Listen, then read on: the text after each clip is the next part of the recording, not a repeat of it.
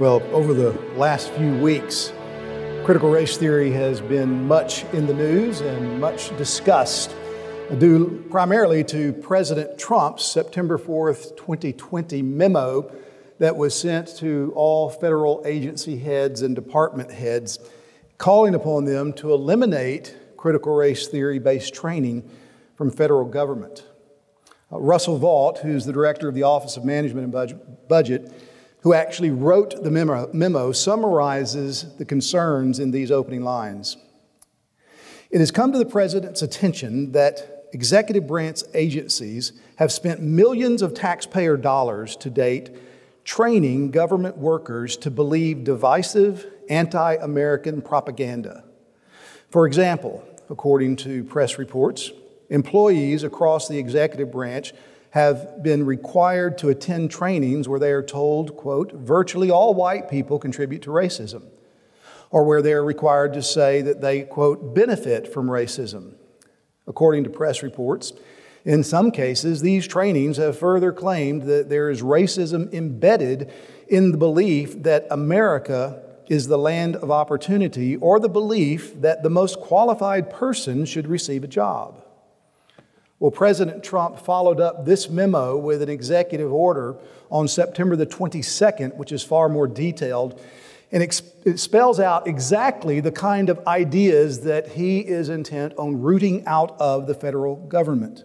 Among the several examples of critical race theory agenda items that are cited in that order are the following.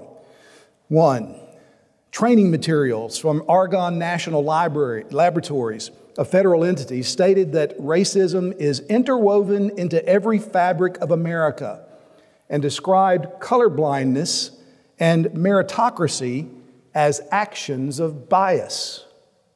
Another example, materials from Sandia National Laboratories, which is a nuclear laboratory, has training for non-minority males that states that an emphasis on rationality over emotionality is a characteristic of white males, and ask those white males to acknowledge their privilege to one another.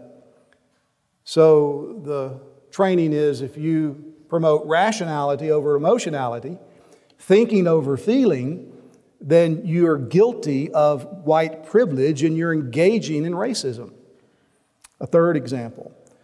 From the Smithsonian Institution, one of the museums there, a graphic recently claimed that concepts like objective, rational, linear thinking and hard work being the keys to success, and the nuclear family and belief in a single God are not values that unite Americans of all races, but instead are aspects and assumptions of whiteness.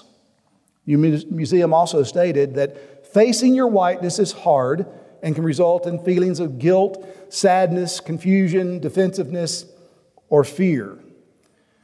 Well, as an American citizen, when I read the memo and read the executive order, I rejoiced. I'm grateful to God that we have a president and an administration that is seeking to address these issues and root out these ideologies from the federal government. And I rejoice for two primary reasons. First, because it does indeed recognize the acidic nature of these ideologies and the practices associated with critical race theory. And it recognizes that if these ideologies are left unchecked, they will result not only in growing hatred between people of different colors and ethnicities, but it will also result in the overthrow of this nation from within by forces that are at war with the very principles of righteousness on which this nation was founded. And yes, I say principles of righteousness. When the Second Continental Congress voted to separate the 13 American colonies from England, they did so by making a plain declaration of principles which they believed to be in accord with, quote, the laws of nature and nature's God. And as we have been famously reminded recently, they stated, we hold these truths to be self-evident. All men and women are created by the, you know the thing. Actually, what that noble declaration says as we hold these truths to be self-evident, that all men are created equal, that they are endowed by their Creator with certain unalienable rights, that among these are life, liberty, and the pursuit of happiness. Recognizing that no written document by men grants such rights, but they come from our Heavenly Father, our Creator, and they are recognized by this government that is being formed. Now, granted, our nation has not always lived up to those principles, and in some ways, we have seriously violated them in our history. But our stated commitment to them is what has afforded opportunities for political self-correction throughout our history. So yes, I rejoice that all federal agency and department heads have been instructed to, quote, identify all contracts or other agency spending related to any training on critical race theory, white privilege, or any other training or propaganda effort that teaches or suggests either one, that the United States is an inherently racist or evil country, or two, that any race or ethnicity is inherently racist or evil. That's a good reason to rejoice. But there's a second reason that as an American citizen I rejoice at this move by President Trump. It's because this action calls for the ending of federal contracts that are funded by taxpayer dollars that have been underwriting these trainings with ideas infused by critical race theory. You know, if the enemies are going to work to overthrow our nation from within, please don't ask me to pay them while they do so. I'm under no delusions that these orders will right all the damage that CRT and similar ideologies have done to our nation, or that they will even survive the upcoming election in just a few weeks. But nevertheless, I'm very encouraged by these actions of our president. However, as encouraged as I am by this response to CRT from the federal government, I am equally alarmed by the response of many Christian leaders to CRT. But before explaining my alarm, let's take a moment to just review what critical race theory entails and why it is incompatible with biblical Christianity. As Helen Pluckrose and James Lindsay have written in their recent book, Cynical Theories, critical race theory formally arose in the 1970s through the critical study of law as it pertains to issues of race. The word critical here means that its intention and methods are specifically geared toward identifying and exposing problems in order to facilitate revolutionary political change.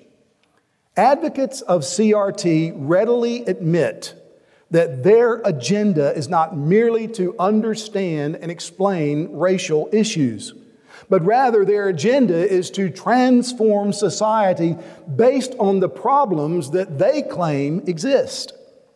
Richard Delgado in Gene Stefanchik's book, Critical Race Theory, an introduction, which, by the way, New Testament professor at Southern Baptist Theological Seminary, Jarvis Williams, says he wishes every evangelical would read so that we could advance our thinking about race relations. In that book, they write this: the critical race theory movement is a collection of activists and scholars interested in studying and transforming the relationship among race, racism, and power. It not only tries to understand our social situation, but to change it. It sets out not only to ascertain how society organizes itself along racial lines and hierarchies, but to transform it for the better. According to the UCLA School of Public Affairs, this agenda of critical race theory is well known and should be widely accepted. They write, CRT recognizes that racism is ingrained in the fabric and system of the American society. The individual racist need not exist to note that institutional racism is pervasive in the dominant culture. This is what Dr. Lindsay was speaking about in the earlier session.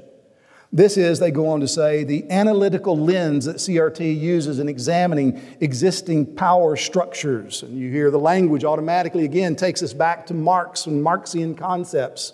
I've seen all relationships in terms of power structures, those who have power and those who do not.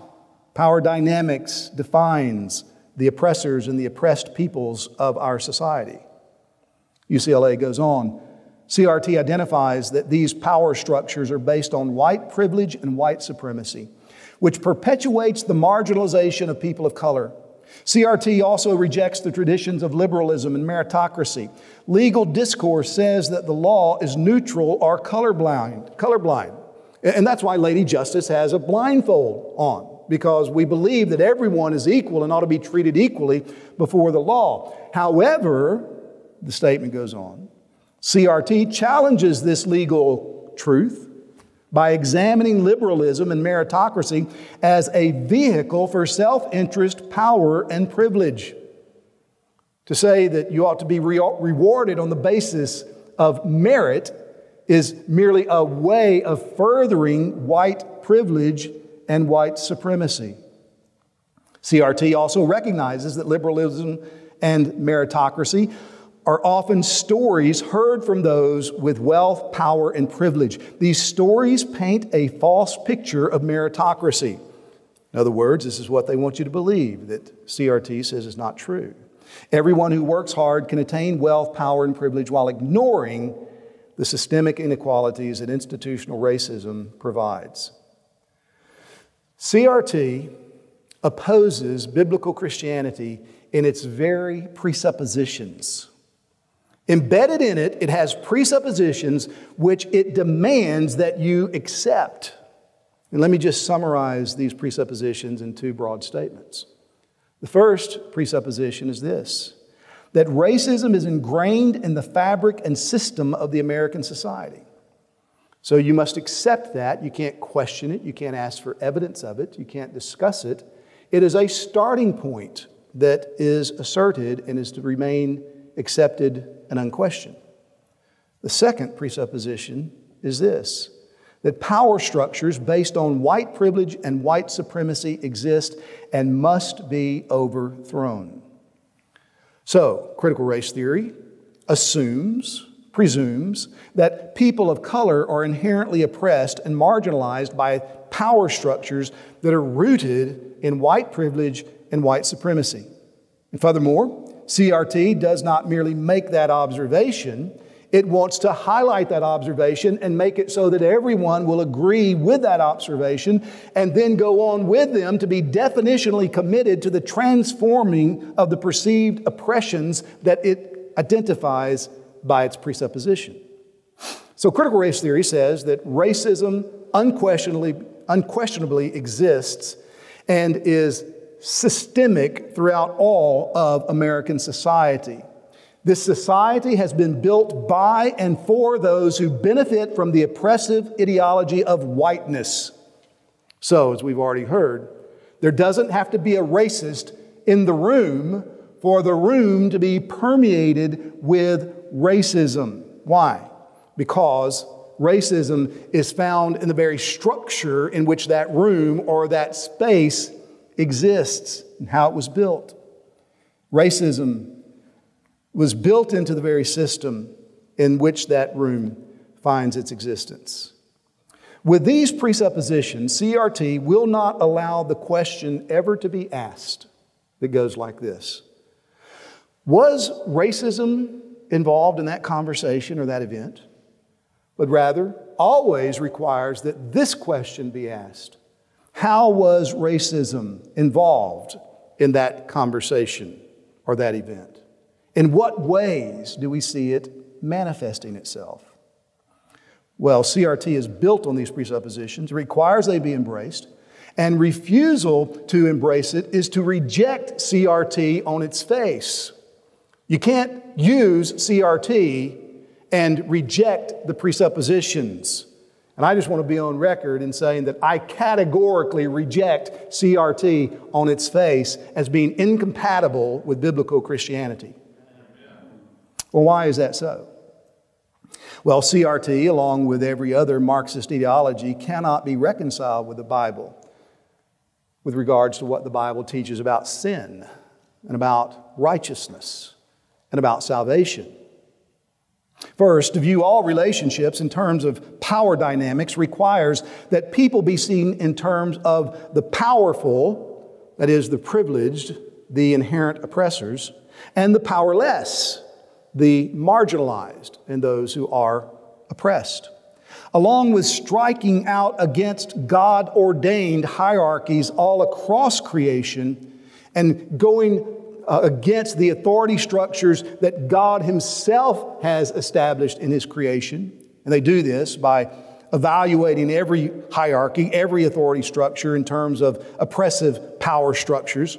This way of viewing the world fails to evaluate people in their primary relationship, which is as creatures who are made in the image of and must relate fundamentally and primarily to the one who created them.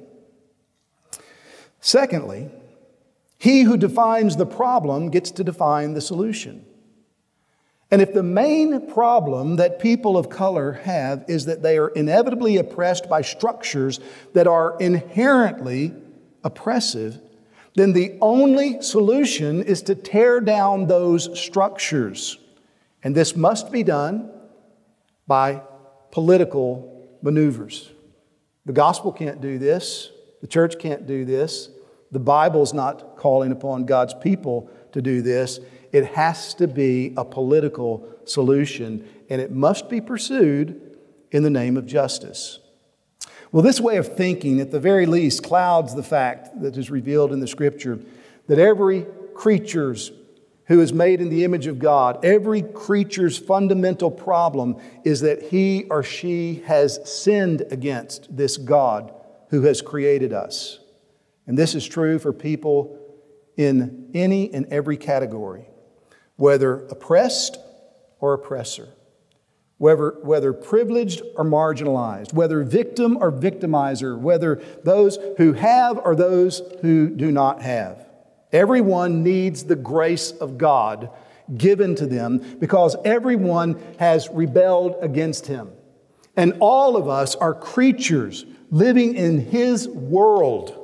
And our fundamental need, therefore, is to be reconciled to God. And that's precisely what God has provided by sending the Lord Jesus Christ into the world. Jesus came in order to reconcile anyone and everyone who will trust in Him to their Creator.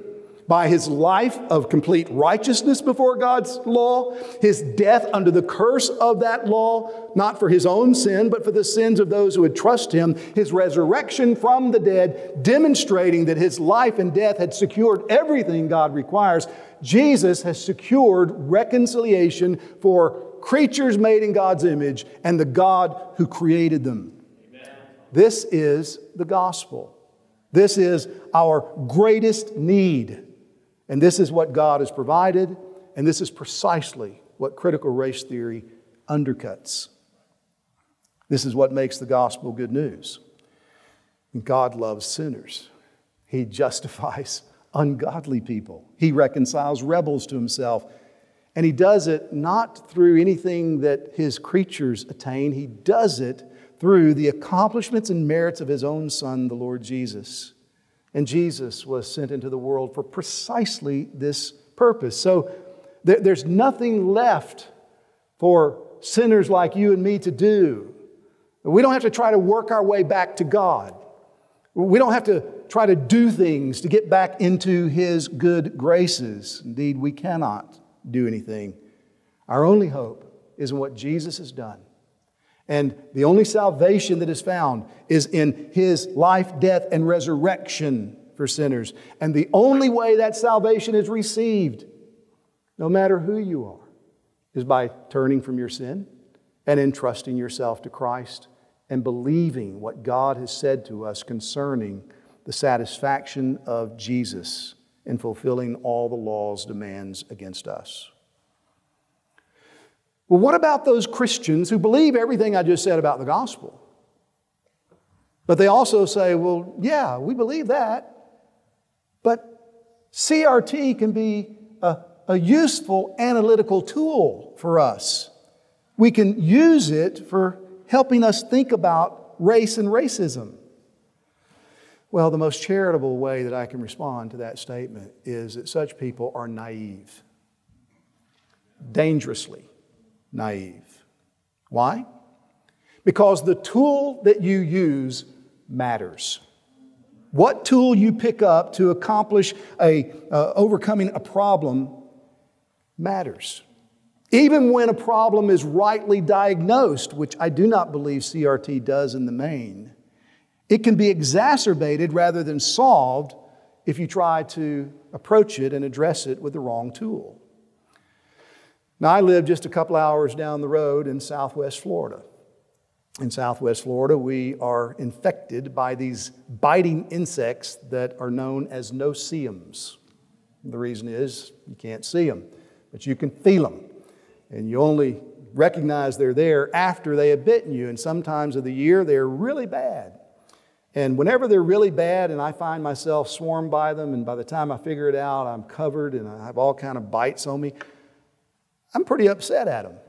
And I want to smash them. I want to squash them. I want to destroy them. I don't want to just eliminate them. I want to make them suffer. I want to make them die a slow, painful death. And so there's lots of tools available to me for that. I could take a hammer and I could go after no-see-ums, and I might gain a little pleasure out of it, and I might kill a few of them, but I'd probably break some bones and do some other damage to structures that would not be helpful. It would wind up being far more damage being done than good being accomplished. The exact same thing is true of critical race theory.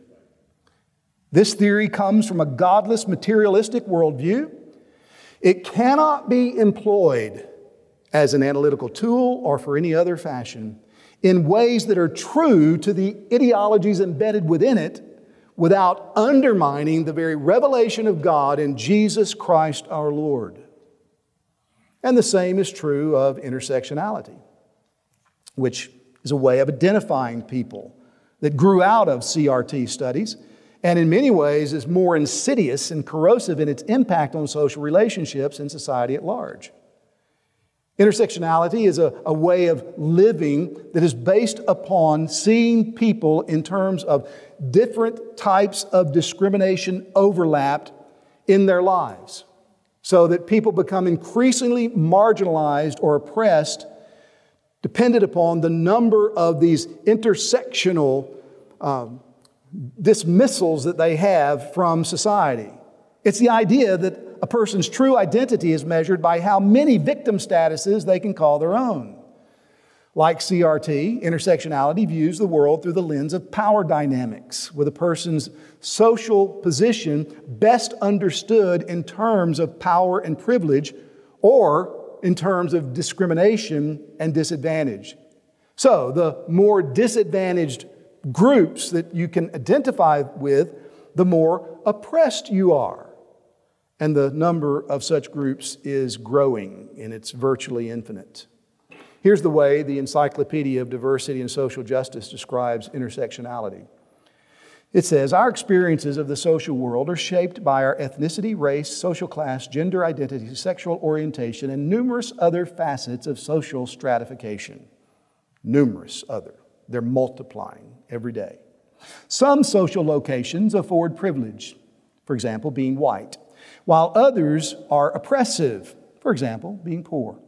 These various aspects of social inequality do not operate independently of each other. They interact to create interrelated systems of oppression and domination.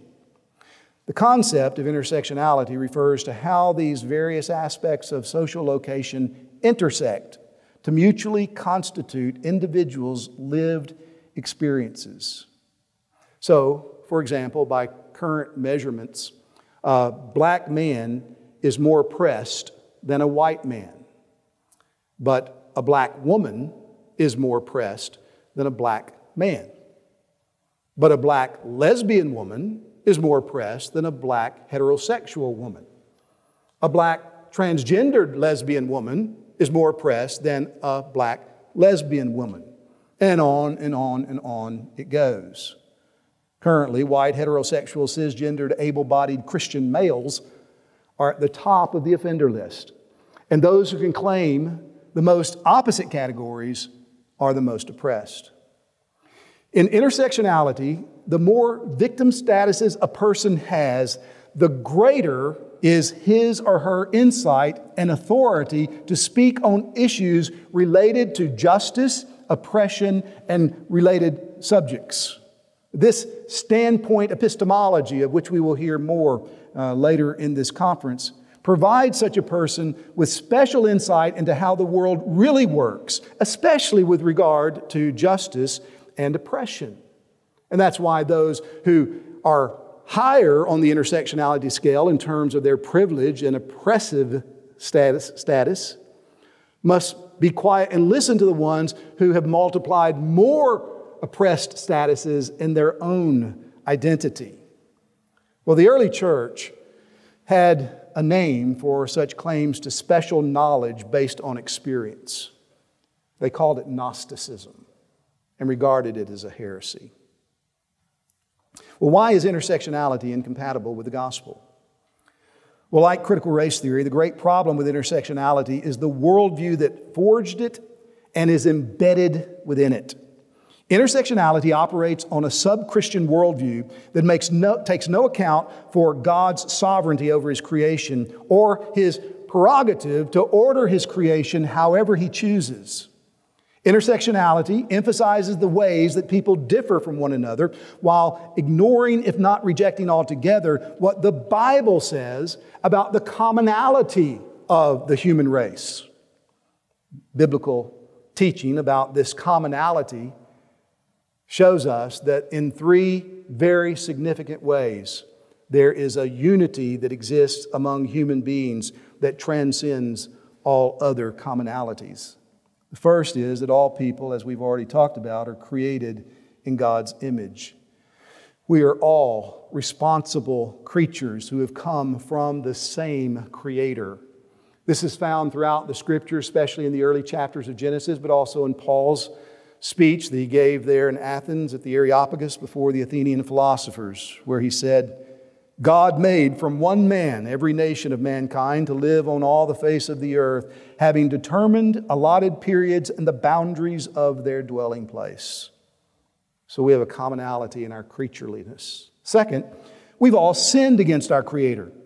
Paul spends the bulk of the first 3 chapters of his letter to the church at Rome elaborating this point. And he emphatically declares in that section of the letter, for there is no distinction, for all have sinned and fall short of the glory of God. But intersectionality says, but there are many distinctions between people.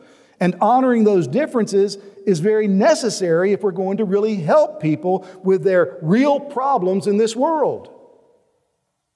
But of course, you recognize immediately that intersectionality doesn't realize and will not acknowledge the most fundamental problem that people have in this world is their rebellion against their Creator. The third way that intersectionality undermines the Bible's teaching is by downplaying, if not rejecting outright, the oneness that Christians have with each other because of our union with Christ. To be united by faith in Jesus Christ is to be spiritually united to all who are in Christ. It's to belong to the family of God. It is to have God as our Father and other Christians as our brothers and sisters. And that is more important in terms of our identity than skin color, ethnicity, life experiences, or anything else that we could ever conceive. This is precisely the point of Galatians 3:27 and 28, where the Apostle Paul writes, For as many of you as were baptized into Christ have put on Christ. There's neither Jew nor Greek. There's neither slave nor free. There's no male and female, for you are all one in Christ Jesus. Our identity fundamentally is found in our relationship to God. First as creatures, then as rebels, and through His grace that leads us to faith in Jesus Christ as His children. Authority comes from God, and human authority belongs to those in whom God invests it according to their various spheres of responsibility in this world. Insight into how to live well in God's world and church comes from Scripture and not from someone's social location or lived experience. So those who promote the use of critical race theory and intersectionality are standing against what the Word of God teaches about the nature of humanity, the nature of sin, the nature of righteousness, and the nature of grace. These ideologies are incompatible with the authority and sufficiency of God's Word, and therefore they're incompatible with the faith, the Christianity which the Bible reveals. They are not useful analytical tools that Christians can employ as if they are neutral. They have ideas and principles embedded within them that are not only antithetical to the way of Christ, but are also committed to the deconstruction of the Christian faith because they believe that very faith to be part of the oppressive power system that systemically and unjustly oppresses marginalized people.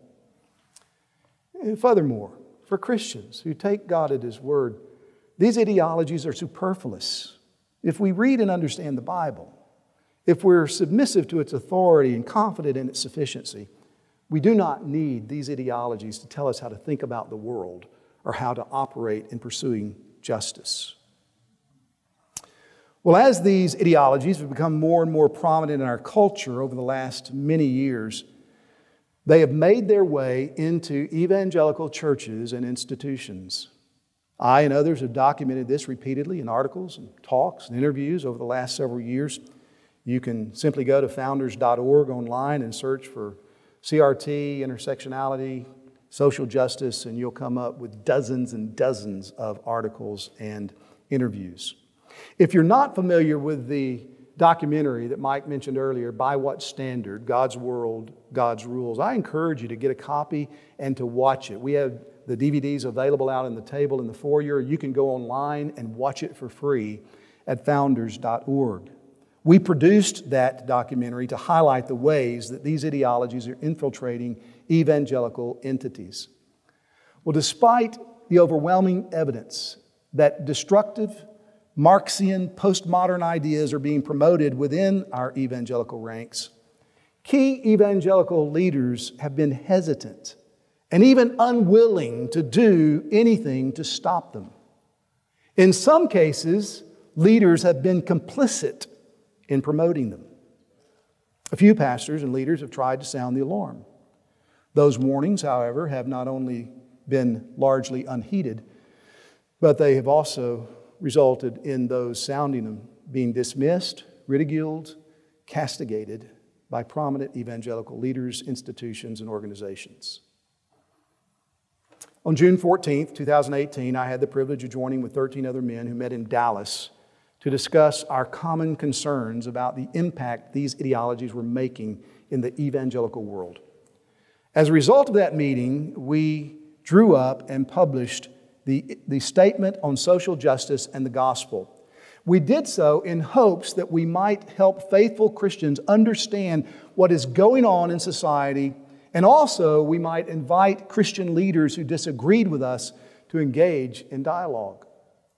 Well, the first one of those hopes has been realized. Within a matter of weeks, there were multiple thousands of people that had signed that document. And the last time I checked, it was about 14,000 or so. I'm not real sure what it is now. But with regard to the second goal, to invite Christian brothers, leaders, pastors who disagree with us to sit down and talk about our disagreements, that goal has not been met, and in some cases, just the opposite has happened.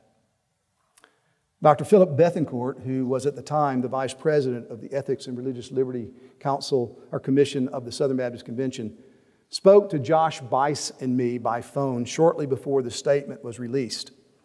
And he called us and tried to talk us out of releasing it. He suggested that if we did so, that it would wind up being an embarrassment to us. Because, he said, this statement will never gain traction. No prominent person is backing it, except for John MacArthur, and nobody listens to John MacArthur anymore. He said that it would result in people dismissing us and our ministries. After this statement was released, Dr. Tim Keller criticized it by saying, it's not so much what the words say, it's what this statement does, using one of the very tools out of these ideologies to make that statement. Here's what he said. It's not so much what the statement says, but what it does.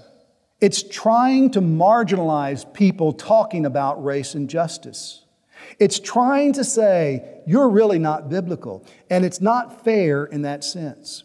If somebody tried to go down the statement with me, asking, will you agree with this? Will you agree with this? I would say, you're looking at the level of what it says and not the level of what it's doing. I do think what it's trying to do is trying to say, quote, don't make this emphasis. Don't worry about the poor. Don't worry about the injustice. That's really what it's saying.